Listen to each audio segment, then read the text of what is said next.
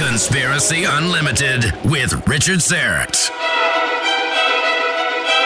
There may be forms of life around us that have survived purely because that they are usually in disguise. And I think that if we were surrounded by shape-shifting reptilian types, that would really be the easiest secret in the world to keep, because if you tell somebody you've seen it, they laugh it off. They don't believe it. And it goes back to what I've often said about cows. I don't think there's one cow on planet Earth that knows people eat cows. If you enjoy Conspiracy Unlimited, why not become a Conspiracy Unlimited Plus member?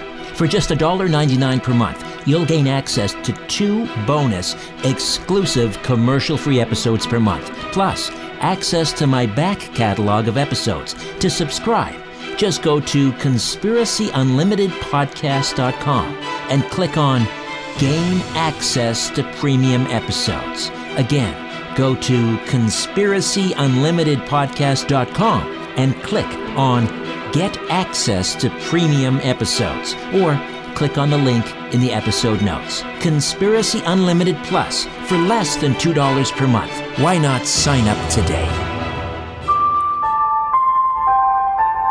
Conspiracy Unlimited with Richard Syrett.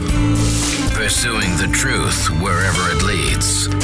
Exposing evil and corruption and the secret machinations of powerful elites. Revealing the high strangeness beneath the surface of our supposed reality. Coming to you from his studio beneath the stairs, here's Richard Syrett. Joshua P. Warren stays with us, groundbreaking paranormal researcher, author, spent 25 years as a professional paranormal investigator, winner of the University of North Carolina Thomas Wolfe Award for Fiction, the author of over 20 books, including How to Hunt Ghosts, The Secret Wisdom of Kukulkan, and Use the Force, A Jedi's Guide to the Law of Attraction, which is basically what we've been talking about. We mentioned sigils a little bit earlier. Oh, I wanted to ask you with regards to sigils, the one that the mighty Aphrodite carries around in her wallet. It's been there for 3 or 4 years.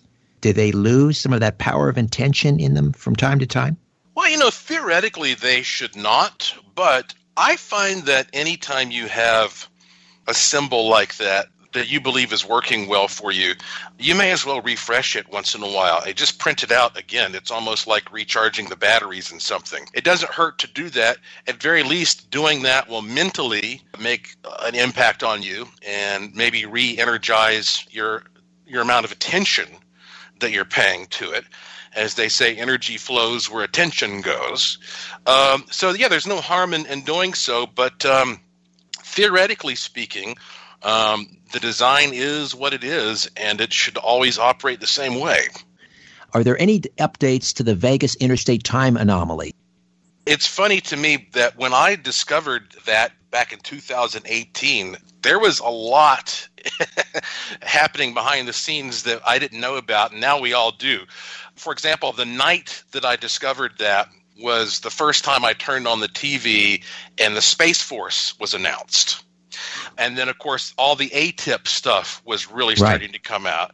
And Harry Reid, who was the senator from Nevada, he was coming out in front of the cameras because he was the Senate Majority Leader back when ATIP was formed. And so this whole place was like there was a center of activity happening around there. And when I got that anomaly, I know they were doing some kind of experiments in the area as well. They've been very secretive about them, but there was some kind of bomb being tested. And so I thought to myself, okay, I want to know, is this something that's natural? Did I stumble upon a natural time warp, or is this something that was created here because of government activity? And I have been back to that spot numerous times and taken measurements, and I have not been able to measure the anomaly again. However, I think I may have just gotten extremely lucky that first time around, because even if there was some government experimentation, that would not necessarily explain all of the other sort of extraterrestrial and spooky spiritual things that people encounter there. But the latest thing is that is, yes, I mentioned earlier today, earlier on the program, there was a gentleman from Colorado named Jason who came here with night vision and went out there by himself and got some type of a big spooky light floating around. I'm going to be posting that soon. He's got it on his Instagram account, but I need to capture that and post it on my social media. By the way, at Joshua P. Warren is a good way to keep up with breaking news. And then also, that same night that he was out there, he had a compass with him, and his father was with him, and his father had a compass, and they're standing at the same places, or they're standing next to each other at the same place, and yet their compasses are pointing in different directions, and they weren't interfering with each other. And so, like, this kind of stuff continues to happen. People contact me and tell me about missing time that they have.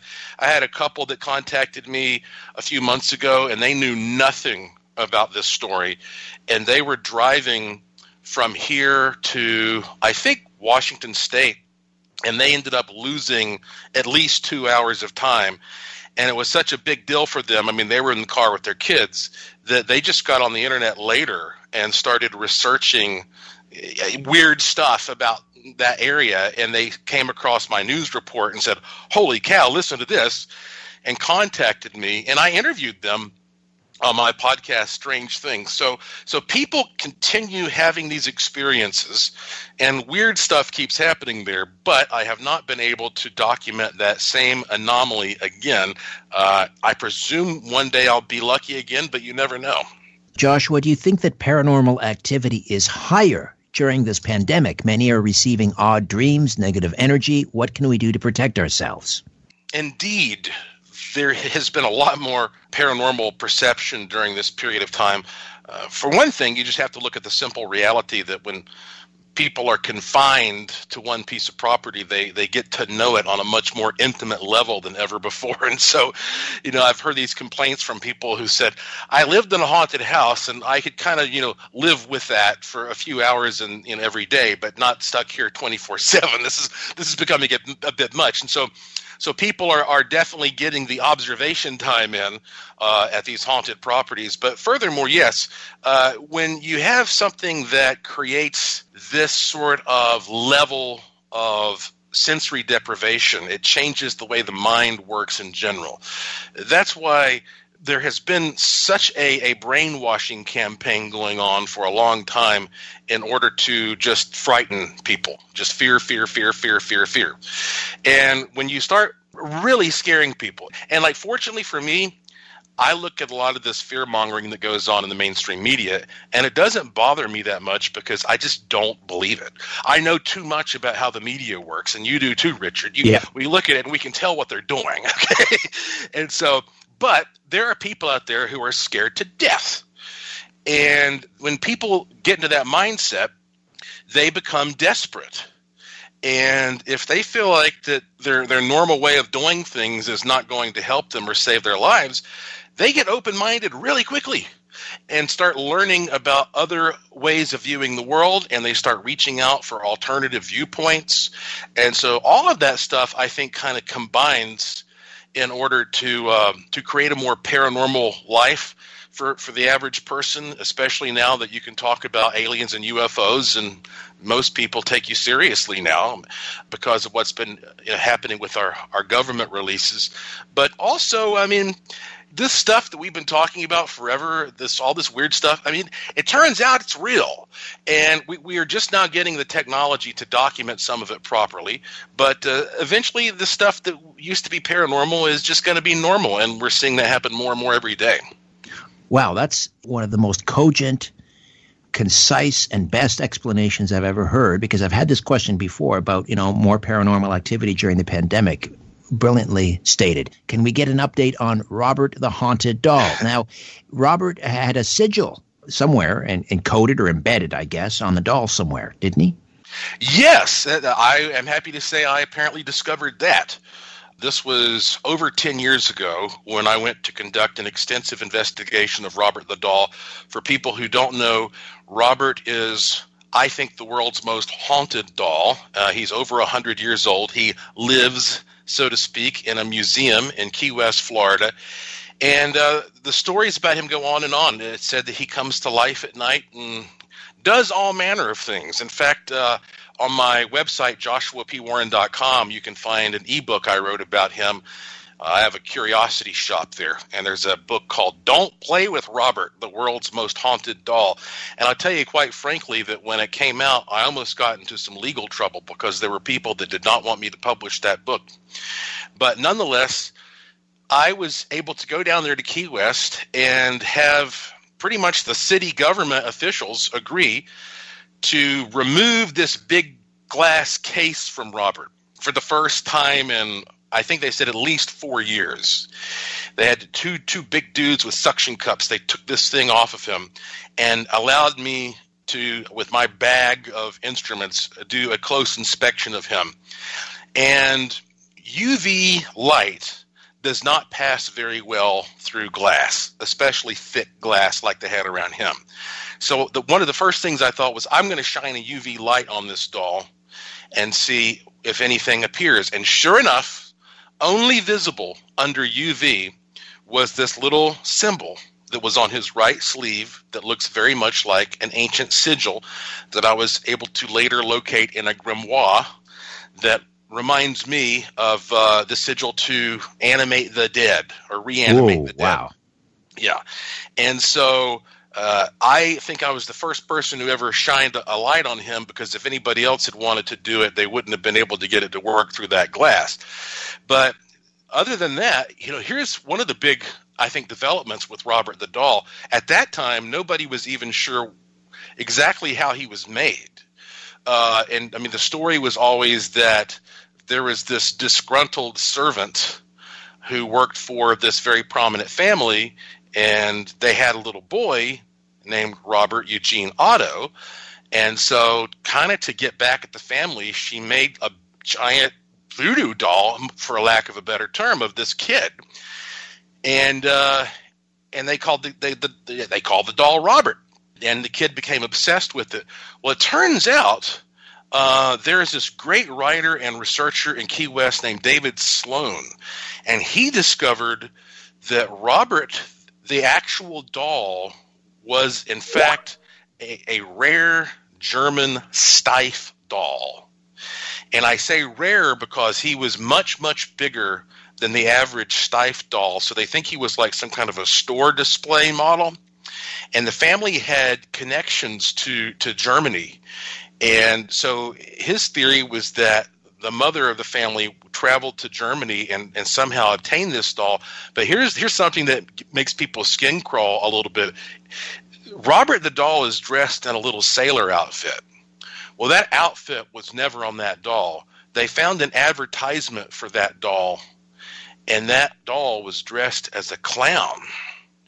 And so a lot of people don't like clowns, and they don't like haunted dolls. So you can combine those things together. That's a bad combination. Yes.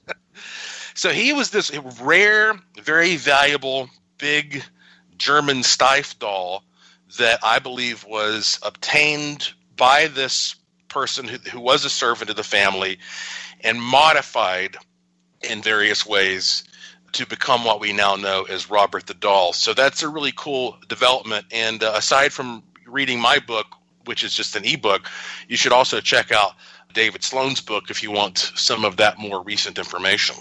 All right. Fantastic. Great update on Robert the Doll. Now, I got to steer you in this direction because this is one of my favorite podcast episodes you've done thus far, and this is on the shape-shifting immortals. And the podcast begins with the question, are they real? And you say there are some historical figures who may have been shape-shifting immortals. So what are we talking about when we're talking about immortal? Are we talking about like vampires? Yeah, I think we are. Certainly one form of that. One of the first historical figures, of course, who comes to mind is the Count of Saint Germain, who was this extremely famous, brilliant, mysterious European who traveled around the courts in the 1700s. He claimed he was 500 years old, so maybe he's been around since then or had been around before then. And he was, they say, the most articulate speaker. He could speak multiple languages. He was a devilishly talented musician and composer. He was a great scientist and chemist and had this encyclopedic knowledge of facts and figures, and was so charming that everybody wanted to have him at his or her palace. And the stories go on and on about the fact that this guy was such a prodigy. He claimed that he had descended from some Transylvanian prince. Nobody knows what to really believe about this guy, but he seemed to have a lot of money, and he definitely knew how to work the royal crowd. And he had so much skill and talent and charisma that people were convinced that if anybody could figure out how to live for hundreds of years, then it might be him, because this is probably what you would learn after hundreds of years of life. If you can live for hundreds of years and be healthy, then you can probably learn to do all kinds of great supernatural things. So he may have been one of those people. You can look him up. But when it comes to the topic of shape-shifting in general, it sounds unbelievable at face value. But then you have to think about, okay, we are all shape-shifters. Look at how you appeared when you were a baby. Think about how you're going to look in 10 years. We are all shape-shifting every moment. We're just doing it very slowly. So if we know that shape-shifting is real, why should we so quickly discount out of hand the possibility that some types of people or beings might be able to shape-shift a little more quickly? And if we consider that reality is not a fixed thing as we used to envision it, that it is a fluid thing as quantum physicists tell us, then the idea that certain genes can be expressed physically one moment a certain way and then switch momentarily to be expressed another way and then back, it's not so unbelievable. And furthermore, if you look at, say, what humans do as hunters, you see hunters, they dress up like deer sometime and go out in the field, and they'll sit around with a deer suit on and deer urine or whatever to take a picture or take a shot at a deer. If there are other beings here, then we might sometimes interpret them as shape-shifting beings because they disguise themselves as humans, like aliens, putting on the human mask. So there are lots of different ways we can sort of rationalize these stories about shapeshifters, but also you have to remember it's always in the eye of the beholder. So you and I both are in a bar or whatever, and we look at a person, and we both comment on how that person may appear, and that person may look different to each of us.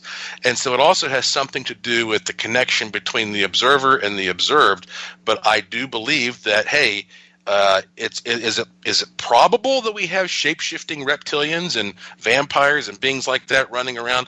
I wouldn't say it's probable, but I would certainly say it is absolutely possible. Right. Was it Billy Corgan from the Smashing Pumpkins who a few years ago came out and said that he believed he had seen a shapeshifter? Someone came up to him. I'm not sure if it was at a nightclub or a concert, and he believes he witnessed this person shape-shifting right before his eyes. Do you remember that? I think he revealed it in an interview. Yeah, I remember something about that. And then also I've gotten plenty of emails from people over the years who have told me similar things. In fact, I believe in that podcast I did about this, I read at least one or two emails from people who said they'd had encounters with these shapeshifters. And, it does make you think about how egocentric that we are. We tend to view everything else in terms of ourselves without really thinking too much about the fact that we're not even really the dominant species on this planet. Insects are. And, there will come a day when all humans are gone, I'm sure, but the insects will be everywhere. And Keith Richards. Possibly Keith Richards, yeah. And, we're going to be like the dinosaurs one day. And so look at what some of these insects can do. I've been studying amoebas at my house. I've studied them for years, but I just put out a press release the other day. I'm not sure if you've seen it, about it's sort of amoeba based. But before I get into that, if you want to talk about it, the thing about an amoeba is just a blob. It's a single-celled organism. It's nothing but a thin, little sack of skin, and it doesn't have a brain. It doesn't have a nervous system, and yet it hunts for food. It is able to move from one type of water to another depending on what it likes and doesn't like. It's clearly intelligent. It's alive and it's intelligent. And we look at it and we say, where is the interface between this thing and life and what we call life? That's something we have to ponder, Joshua, as we head into a break, and we'll pick up on that very point when we come back. Joshua P. Warren, my guest, groundbreaking paranormal researcher and host of Strange Things, an amazing podcast, StrangeThingsShow.com to subscribe. Back with more in a moment. Stay with us. C60 EVO delivers the miracle molecule, ESS60. It's pure carbon 60. Why not love your body and share C60 EVO with those you love? ESS60 from C60 EVO is a mega antioxidant for increased strength, endurance, flexibility, and a deeper sleep. It's great for pets too. I take a tablespoon every day, and so does the mighty Aphrodite. We're both sleeping better than we have in years, and during the day, we have such tremendous energy and vitality. We're both pain-free. In a landmark peer-reviewed animal study in Paris, France, rats fed ESS60 lived twice their normal lifespan. Go to c60evo.com/Richard-Serrett or click on the C60 EVO link in the episode notes. Use the code EVRS at checkout and save 10%. ESS60 from C60 EVO. Order your miracle in a bottle today. Theoretical physicists say that there's as many as 12 hyperdimensions. Here are just 3 of them. Conspiracy Unlimited, Conspiracy Unlimited, Conspiracy Unlimited. Pretty cool, huh? Here's an extra one. Conspiracy Unlimited. Hey, how about one more? Conspiracy Unlimited. And the great thing is we have 6 hyperdimensions left. Conspiracy Unlimited. 5. And we're back with Joshua P. Warren, groundbreaking paranormal researcher, author, host of the podcast Strange Things, StrangeThingsShow.com to subscribe, part of the Coast to Coast AM Paranormal Podcast Network. We were talking about amoebas of all things, and you've been studying amoebas, and as you noted, they don't have a brain, and yet they hunt.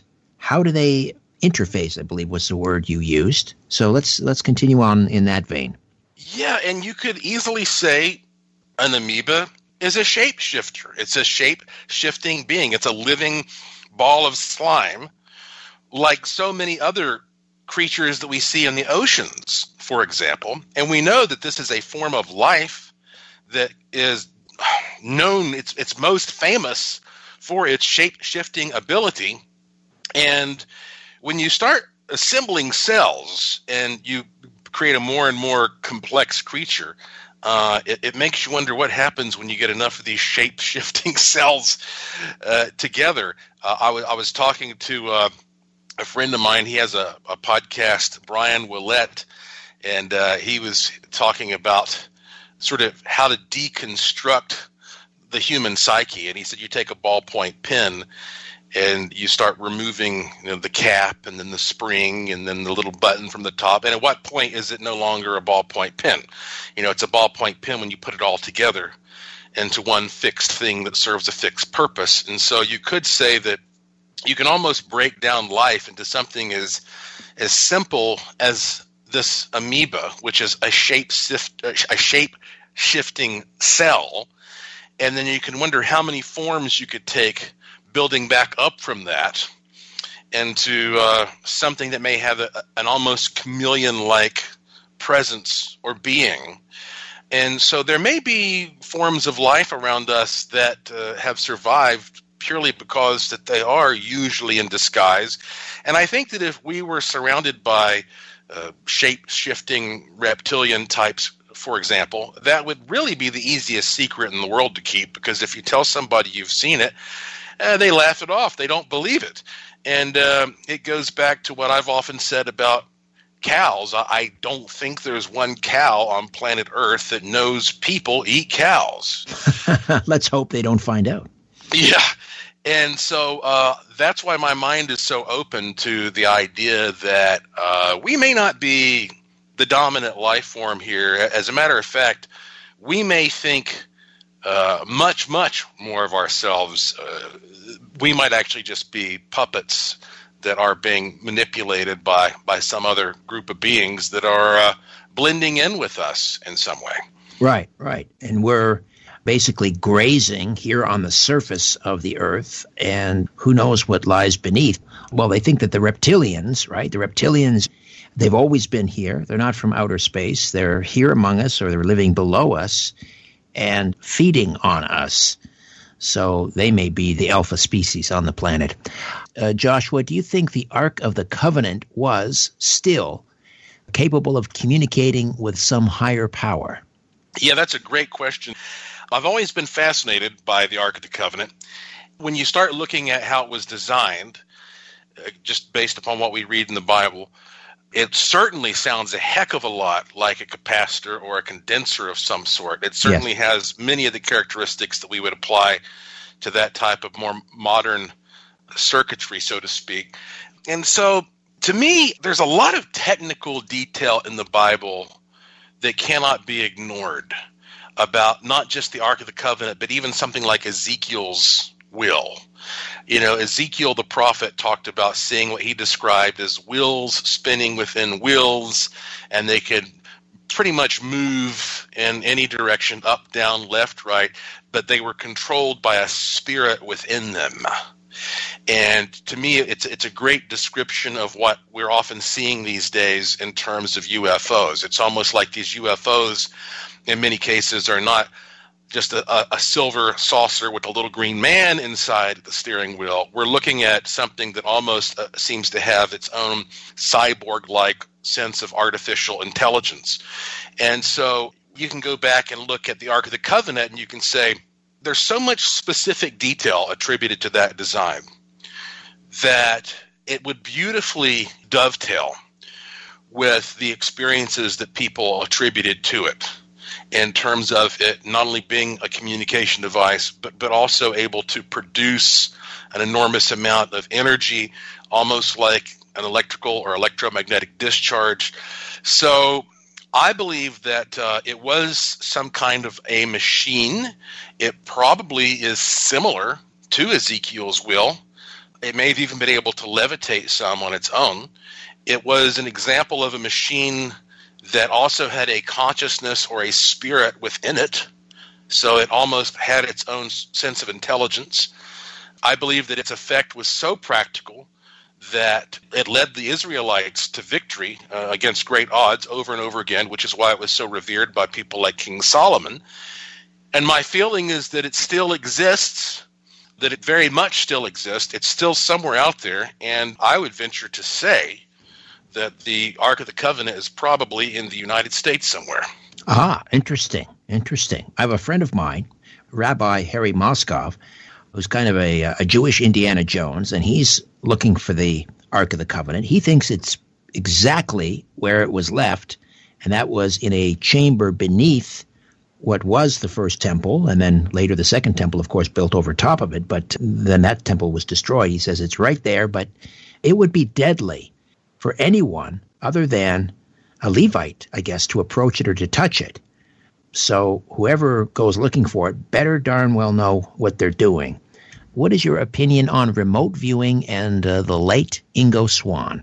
Well, you know, I think there's a lot to be said for remote viewing. It is a very general term that a lot of people have interpreted in a specific way. I mean, you find lots of different branches out there.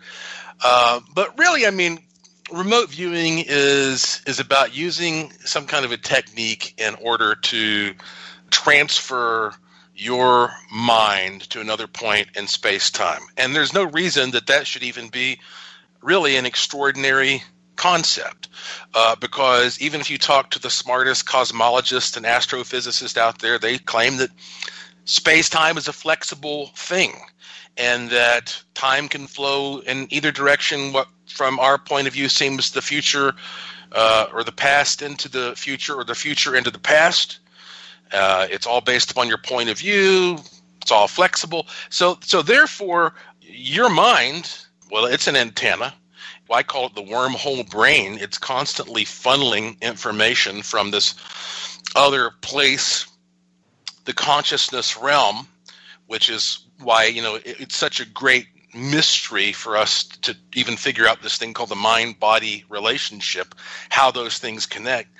So you're kind of piped into these other positions in space-time anyway. I think it's just a matter of being able to train your mind to not be distracted by the more immediate concerns in order to take your mind to another place. And, I've never done a lot of extensive, in-depth research specifically on Ingo Swann, but I do know many people who have worked a great deal with different kinds of remote viewing techniques. And, one that I think is pretty useful here in Las Vegas, if you're into gambling, is one that I initially learned from Colonel Dr. John Alexander, who, of course, is they call him one of the men who stares at goats. It's called ARV, or Associative Remote Viewing, and I'll give you an example of how this can be used in a Vegas casino. So let's say my wife Lauren and I go into a casino, and we're going to go up to the roulette wheel, and we're going to bet on either red or black. And if you're not a roulette player, then let me just tell you that there are 2 spaces on the wheel that are green, but all the rest are red or black. So if you bet on red or black, you almost have a 50-50 chance of getting it right. So statistically right up front. So if you bet on red or black and you get it right, you double your money. So you could walk up and put down a $100 bill, and 45 seconds later, you've got $200. It's an easy way to keep your night of fun going in Vegas if you can nail it every time. So what we will do is I will say to Lauren, instead of red or black, because she's good at this, and some people are better, I will say, Lauren, cat or dog, sun or moon, is it a flower or a chandelier? Or a guitar or flute or what? I come up with some kind of random thing, and I'm asking her to make a choice between these 2 random things. Now, I know which thing is associated with which color, but she doesn't.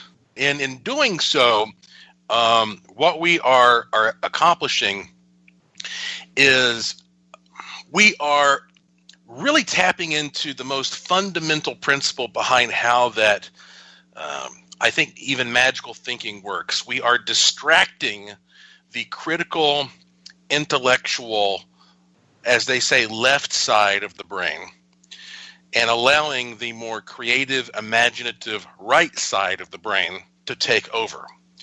And that's why whenever you're trying to get your mind to sort of expand through magical thinking, manifestation, you can often even use these crazy words like abracadabra or bibbidi bobbidi boo, because this sort of thing is meant to be just enough nonsense in order to sort of, again, tire out or almost distract that intellectual part of the brain, so that the part which is more non-judgmental and reactive and emotional, the more organic part of your relationship to the universe, is able to take over. And that is the moment when you have psychic flashes, because we live in a world where we're told that doesn't exist more than we're told it does. And so therefore you have to free up that analytical, critical thinking part of the mind, and this is just one way of doing it. So try that out, and it works well either way. She can do the same thing with me, and I've also done experiments where I found that it works better for 2 people to do that than for a group of people to do that. I'm not sure why that is. I'm still trying to figure that out. That's another thing about my podcast, Strange Things. It's very interactive. I am always putting experiments out there that the listeners can participate in, and we take surveys, and I reward people for participating in certain types of experiments and give them all kinds of free stuff. And like right now, I have some some water that's being analyzed at the laboratory here in Las Vegas that we used in a collective consciousness experiment. But anyway, that's a good lesson for anybody listening, that if you don't want to go to a casino, well, okay, we'll try it out with just flipping a coin. Sit down with somebody that you think you have connection with, and don't tell that person what you have associated with, heads or tails, and see if they get it right more than 50-50. And you might be surprised at how easy it is to use that as a training tool to tap into something like a remote viewing skill. Interesting. Fascinating stuff. All right. What are the most surprising results you've ever achieved using unusual methods or processes? The one that stands out in my mind is that I was talking about the Brown Mountain Lights, and in 2004, my team and I made the cover of a science journal called Electric Spacecraft, because in the laboratory, we were able to create a plasma chamber and create this glowing ball of energy floating in midair inside this chamber that looked very much like one of the Brown Mountain Lights. I explain more about how we did that in my latest edition of Strange Things. But as we were standing there looking at this ball of light, which we had created by reproducing a lot of the conditions there that we found on that mountain, we started saying out loud, I wonder if this has some connection to the UFOs and the flying saucers that people report seeing around Brown Mountain. And as soon as we said that, this glowing ball of plasma transformed before our eyes into a saucer floating there in midair. It was as if this was a conscious, sensitive medium that had literally changed shape just because our topic of discussion changed shape. It was reflecting what we were talking about. And we got a picture of that and video footage of that. And let me tell you, that right there symbolizes much of what we've been talking about this whole show, and much of what this work is all about in general. It's about the idea that your consciousness is not something that's just isolated from the world around you. It's the opposite.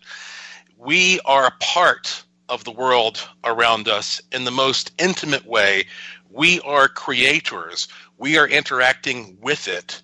And sometimes these strange things that we are seeing are just projections of what's happening inside of us, inside our heads, our minds. And by understanding that relationship better, we are going to find that we have much more control over the world than we think. We just have a couple minutes here. One of the topics we didn't touch on, and this was the subject of Strange Things, one of your episodes, was psychokinesis. And you actually offer some tips on moving objects with our minds. Yeah, the first thing to realize is that is not such a far-fetched concept. Going back to the mind-body relationship, the reason that you can move your body by thinking, I want to move my body, has something to do with a telekinetic response. I think I want my arm to move, and it moves. I say, I want my arm to move, and that makes electrical signals flow, and if everything's connected properly, the arm moves. That's almost a form of telekinesis. The question becomes, how far outside the body can that expand? And one of the simple things you can do to practice with this is get yourself a jar and just blow some smoke into it. Even if you're not a smoker, get a candle, make some smoke somehow, and capture that smoke in that jar. And sit there, you should do this outside, of course, and just stare at that smoke in that jar and see if you can start making it shift from the top to the bottom or the bottom to the top. And you'll start to find that you can do this pretty easily. And you might even be able to take it to the point where you can go outside and look up at a cloud and think, I want this cloud to separate and break apart. And you can start breaking that up with your eyes. And as this goes on, you can keep advancing until you can float a water pedal on top of a bowl of water and make it move. Or you might cut out a little square piece of paper and fold it into a pyramid and balance it on top of a needle point and try to make it spin clockwise or counterclockwise. And you gradually keep developing this, and you'll be amazed at how you can actually do some tricks that are almost like what you see the Jedis do in the Star Wars movies. Remarkable. What's coming up next on Strange Things, the podcast? You know what? I think what I'm going to do, I've been so busy with this conference I produced and everything else, I'm behind on emails from listeners. And I get the best emails from listeners telling me about crazy stories. And like, for example, I have this guy who emailed me the other day, and he sent me a picture of something that he captured in his bedroom at night, which it makes the hair stand up on the back of my neck when I look at it. And so I think what I'm going to do next is sit down and record one with just, I'm catching up on correspondence and reports I've gotten from all over the world. But now I record these things weeks in advance. So the new one that's going to come out, I'm pretty sure, is about werewolves. So, and I've got an actual field report from a guy who's a friend of mine in Germany where they supposedly killed the last werewolf, and that opens up a Pandora's box of all kinds of crazy stuff. Fantastic. All right. Can't wait. StrangeThingsShow.com to subscribe, part of the Coast to Coast AM Paranormal Podcast Network. Joshua, thank you so much. It's always great talking to you, and I really enjoyed tonight's conversation.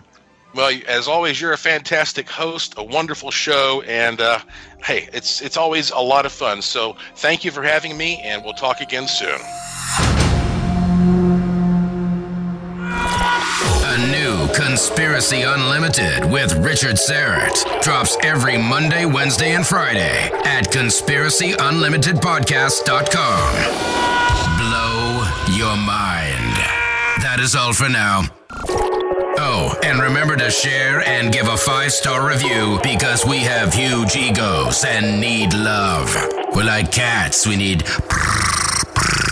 constant petting.